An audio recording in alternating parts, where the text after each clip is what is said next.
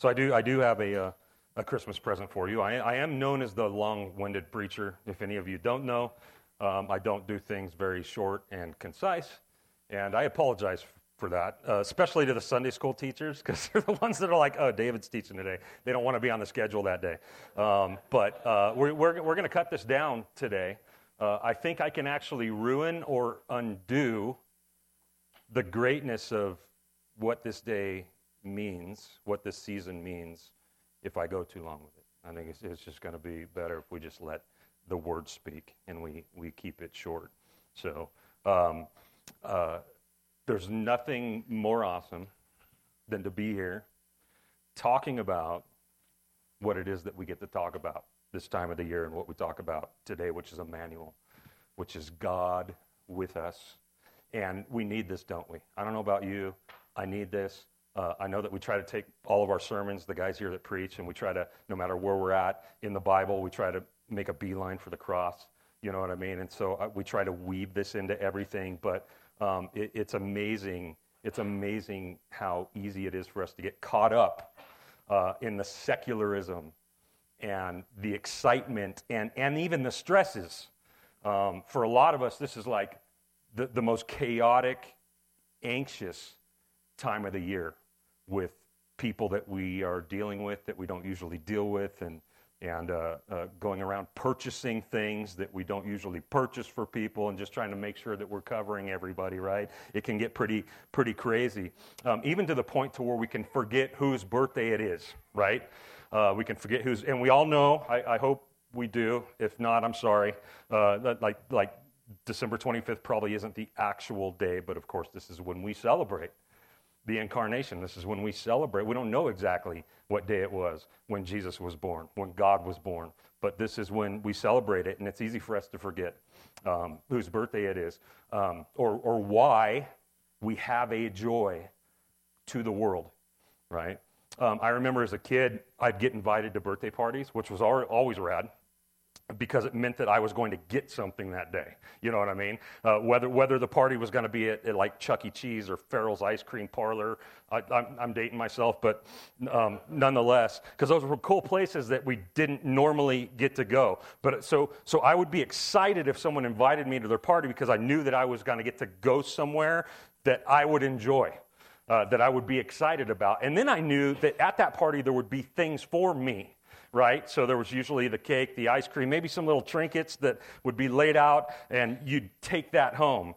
And then the coolest part would be when whoever's birthday it was, they would open their presents, and then we would take over from there and play with all those new cool things that kid, like, it didn't matter to us if that kid was in the corner crying at that point, right? It was just like, this is so cool, you know what I mean? And it was all about like me. So like these parties would become like a me day rather than a them day. And at some point you had to stop and go like, wait a minute, like, whose birthday is this?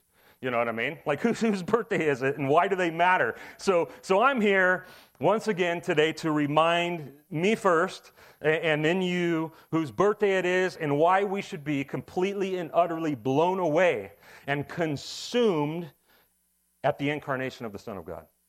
There's nothing greater that's ever taken place. Nothing greater. So I'm going to open, and you can open with me if you want to John, the Gospel, chapter 1, which is the same place you went to last week. And so, like, as close as me and Brent are, we don't always communicate well. And so I was prepping for Christmas service, and then, of course, Chad got really sick last week, and so Brent got called out of the bullpen, spur of the moment, and he just grabbed something quick, and we didn't. So we get together last Sunday after church to kind of talk about how it went in Lapine in here, and I'm like, how did it go today, dude? What'd you preach on? And he was like, John 1. And I was like, no, you didn't. And he was like, yeah, I did, man, I'm sorry, you know.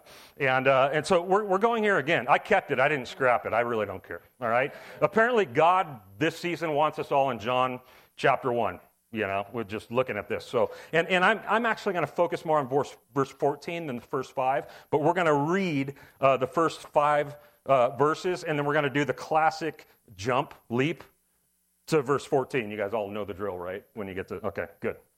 In the beginning was the Word, and the Word was with God, and the Word was God. And he was in the beginning with God, and all things were made through him, and without him was not anything made that was made. And in him was life, and the life was the light of men, and the light shined in the darkness, and the darkness has not overcome it or comprehended it. 14, and the Word became flesh and dwelt among us, and we have seen his glory, the glory of the only Son from the Father, full of grace and truth. So John, just as you heard from Brent last week, opens this gospel by introducing us to the subject of the gospel, which is the Word, a.k.a. Jesus. I don't think there's any way to dispute this once we get down a little farther. We'll go there. And so John opens up by telling us three things about this Word, this person known as the Word. Number one, that he was with God. Number two, that he was God. And number three, that he was the maker of all things that have been made.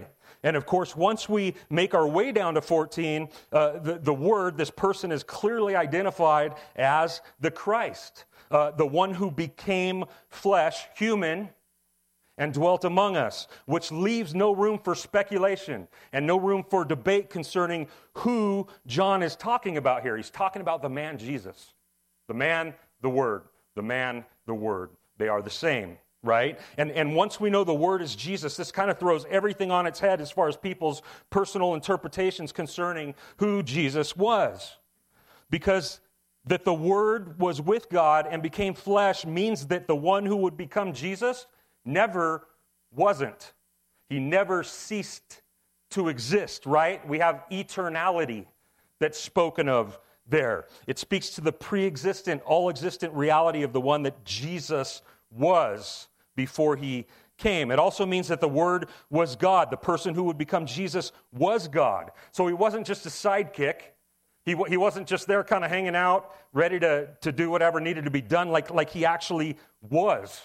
He actually is, always. That's his identification, which is ultimately why he was tried and he was murdered, is because he claimed equality with God. He claimed to be God, which is called blasphemy, which is a no-no. You didn't do that back then, right? It got you a quick trip to the cross, which is what happened. But he claimed this. This isn't something that he tried to hide. And then that all things were made through the Word is the third one, which also means that the person who would become Jesus stepped into and took on the nature of that which he created. This is mind-blowing to consider, that he stepped into that which he created and came underneath it, became a part of it, right? And how did he do this? Verse 14, right? The Word became flesh, became human, became like one of us, right? To dwell among us. So God who made all that is and pre-existed before all that he called into existence became one of us. And his name, when he did, was Jesus. All this to say that the Jesus of Nazareth was not just a great teacher. He was not just a great person. He was not just a prophet. He was not just a good moral dude. He was not just a spiritual guru. Jesus was God. Jesus was God as one of us and among us.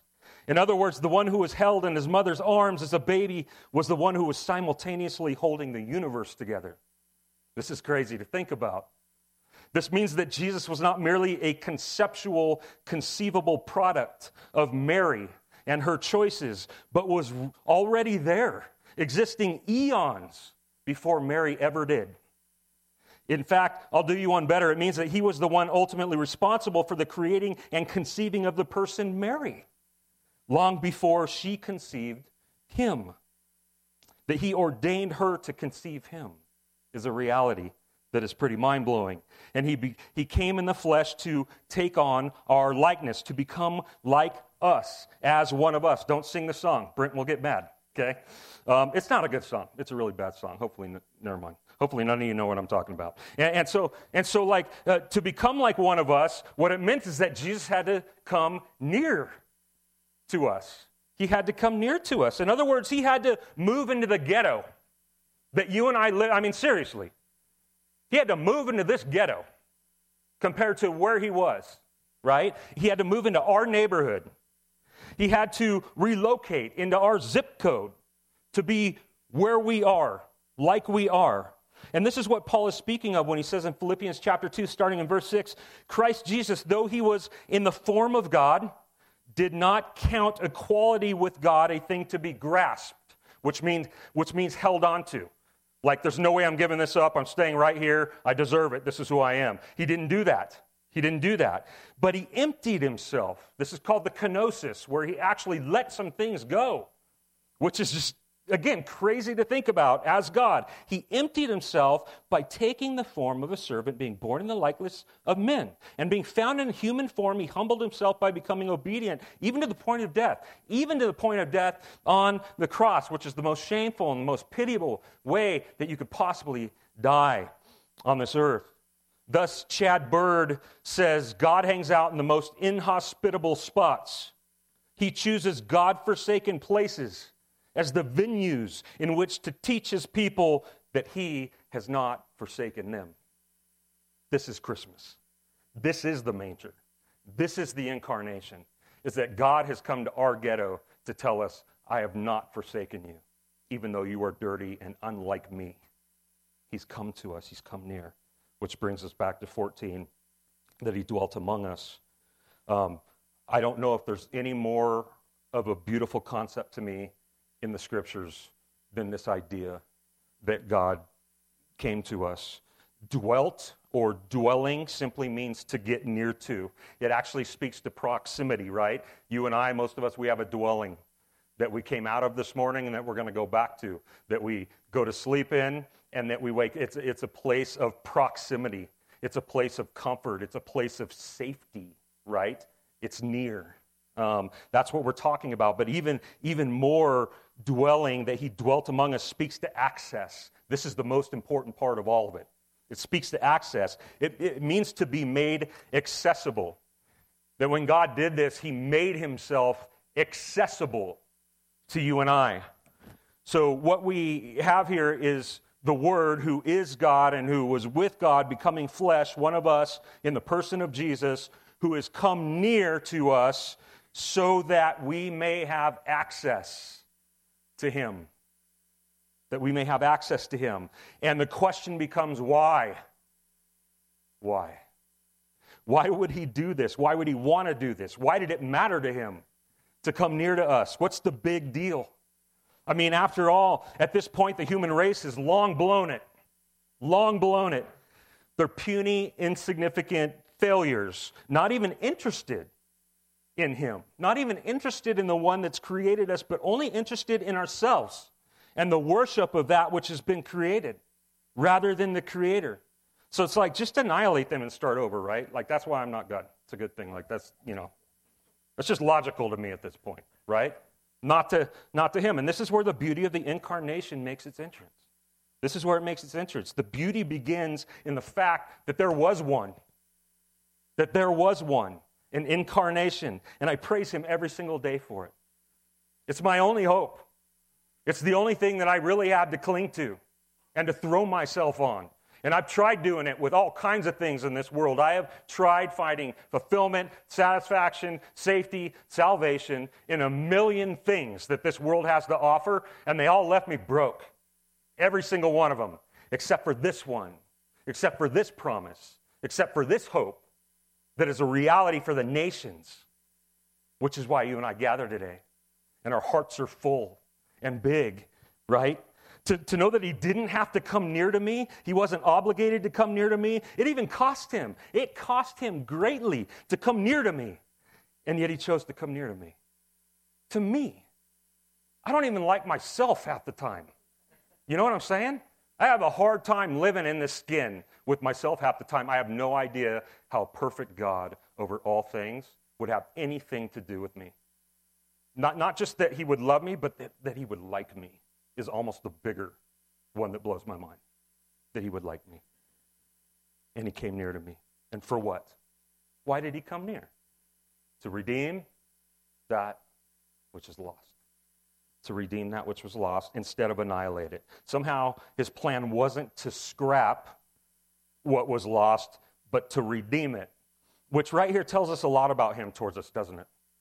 A lot of us have some bad ideas about God. I just kind of mentioned mine. I just have this idea that he can't ever really like me because I even have a hard time liking myself. And a lot of us are brought up with this idea that he's just this tyrant that just wants to bully, like he's playing some game up there, and we're like the pieces on the board, and that he's just waiting for us to mess up so that he can come home and pull his belt off.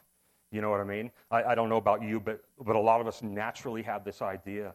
And this means that that's not true. The incarnation means that that's not true about him and how he thinks of you, what he thinks of you, right? Keller said this: the founders of every major world religion said, I'll show you how to find God. But Jesus said, I am God who has come to find you. That's Christianity.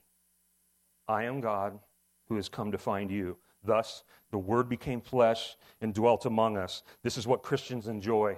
This is what Christians celebrate. This is what Christians meditate on this time of the year. This birthday boy matters infinitely because we, for some reason, matter infinitely to him. That God in Christ has come to find us by becoming one of us is the greatest story ever told. And you know what? This wasn't plan B. When things went sideways in the garden, this has always been his intention towards us. We have this narrative, I think you're all familiar with it, in the very beginning of our scriptures. Genesis 3, right after the fall, it goes like this.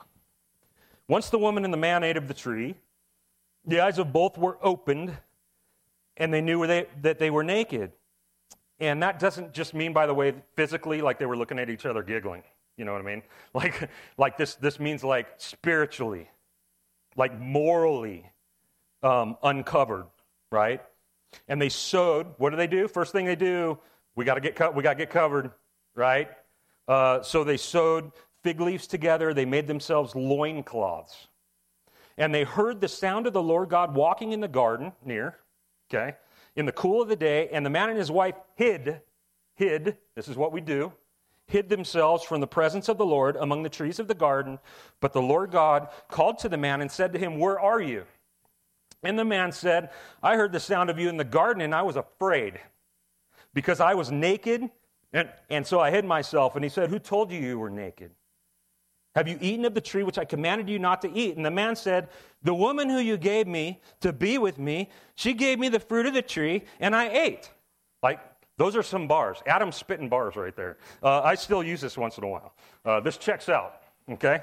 And then the Lord God said to the woman, like, what is it that you have done? And she says, the serpent deceived me and I ate. And the Lord then hands down the death sentence, right? He hands down the penalty to the guilty party, starting with Satan, right? That he was going to have his head crushed. That there was a day that he was going to get his comeuppance, okay? And then he goes to the woman, and then he goes to the man, gives them their sentence, which is that there's going to be a ceiling on their life, okay? There's now death. They're going to die, and then while they're waiting to die, their life's going to be difficult, okay? That's basically what we have, and you and I and everybody else in history has been living that out ever since, okay? And then we read this. The man called his wife's name Eve because she was the mother of all living, and the Lord God made for Adam and for his wife garments of skins and clothed them. Now, if he makes them coverings that day of skins rather than the plants that they had already made for themselves, what does this imply? It tells us that death had to occur in order to get that skin, right? A blood life sacrifice had to happen in order to provide them with a proper covering for clothing. And this was necessary because the covering they made for themselves wasn't enough. It was not sufficient, just like all the other things that you and I run to when we're guilty and we don't run to him. They're all like putting on like leaves. Like, oh, no one can see me now, right? God, we're not hiding. Like God knows exactly where we are. But that which the Lord God would supply was sufficient through the life and the death of another. Enter the Lamb of God who takes away the sins of the world. Enter the Word who became flesh and dwelt among us, the ultimate covering, the once-for-all covering. See, the promise of redemption and hope doesn't start in the manger, the promise of it. It starts way back in the garden. It starts way back in the beginning after we fell short. This is why we sing, O come, Emmanuel, and ransom captive Israel, right? It's because there's this promise of this hope of this final coming that God would make good on, right? The redemptive anticipation begins back there in the garden and it culminates in the stable, The Bethlehem birth being the long-awaited promise and hope for the nations. God with us, God near us, God like us, in order to properly clothe us. This is what we have. In a sense, we could say that God took his clothes off, Philippians 2, in order for us to be properly clothed. Because this is the reality of what happened. This is Christianity. And this is the Christmas story. See, Jesus didn't come, as so many of us tend to think, so we can, have a cute baby in a manger and this trippy star that leads people there and these three dudes that bring cologne to him. You know what I mean? Like we get caught up in that, right? But rather he came to clothe our nakedness. He came to clothe our shame and our guilt in a way that we couldn't, once and for all, so that we may once again walk in the cool of the day. In the cool of the day, in the garden, with God, near to him, shame-free, guilt-free, without blaming our wives for any of it. You awake? Yeah. And so we have every cause, as the redeemed in Christ, to rejoice today, don't we? Because the infinite became the infant, the eternal became the mortal, the sinless became the sinner, so that the sinner may become the sinless. And this is what we have in this room today for all of you who have put your trust in Christ. Sinner that's become the sinless because of what he did and how he's clothed us. For God so loved the world, he what? He gave. He gave. I don't care what you open tomorrow. It's not going to top the gift he's given to us. Lord God, thank you that we were somehow, even in our guilt and our condemnation, still valuable to you. So valuable that you gave yourself to us, that you didn't just scrap it and call it good.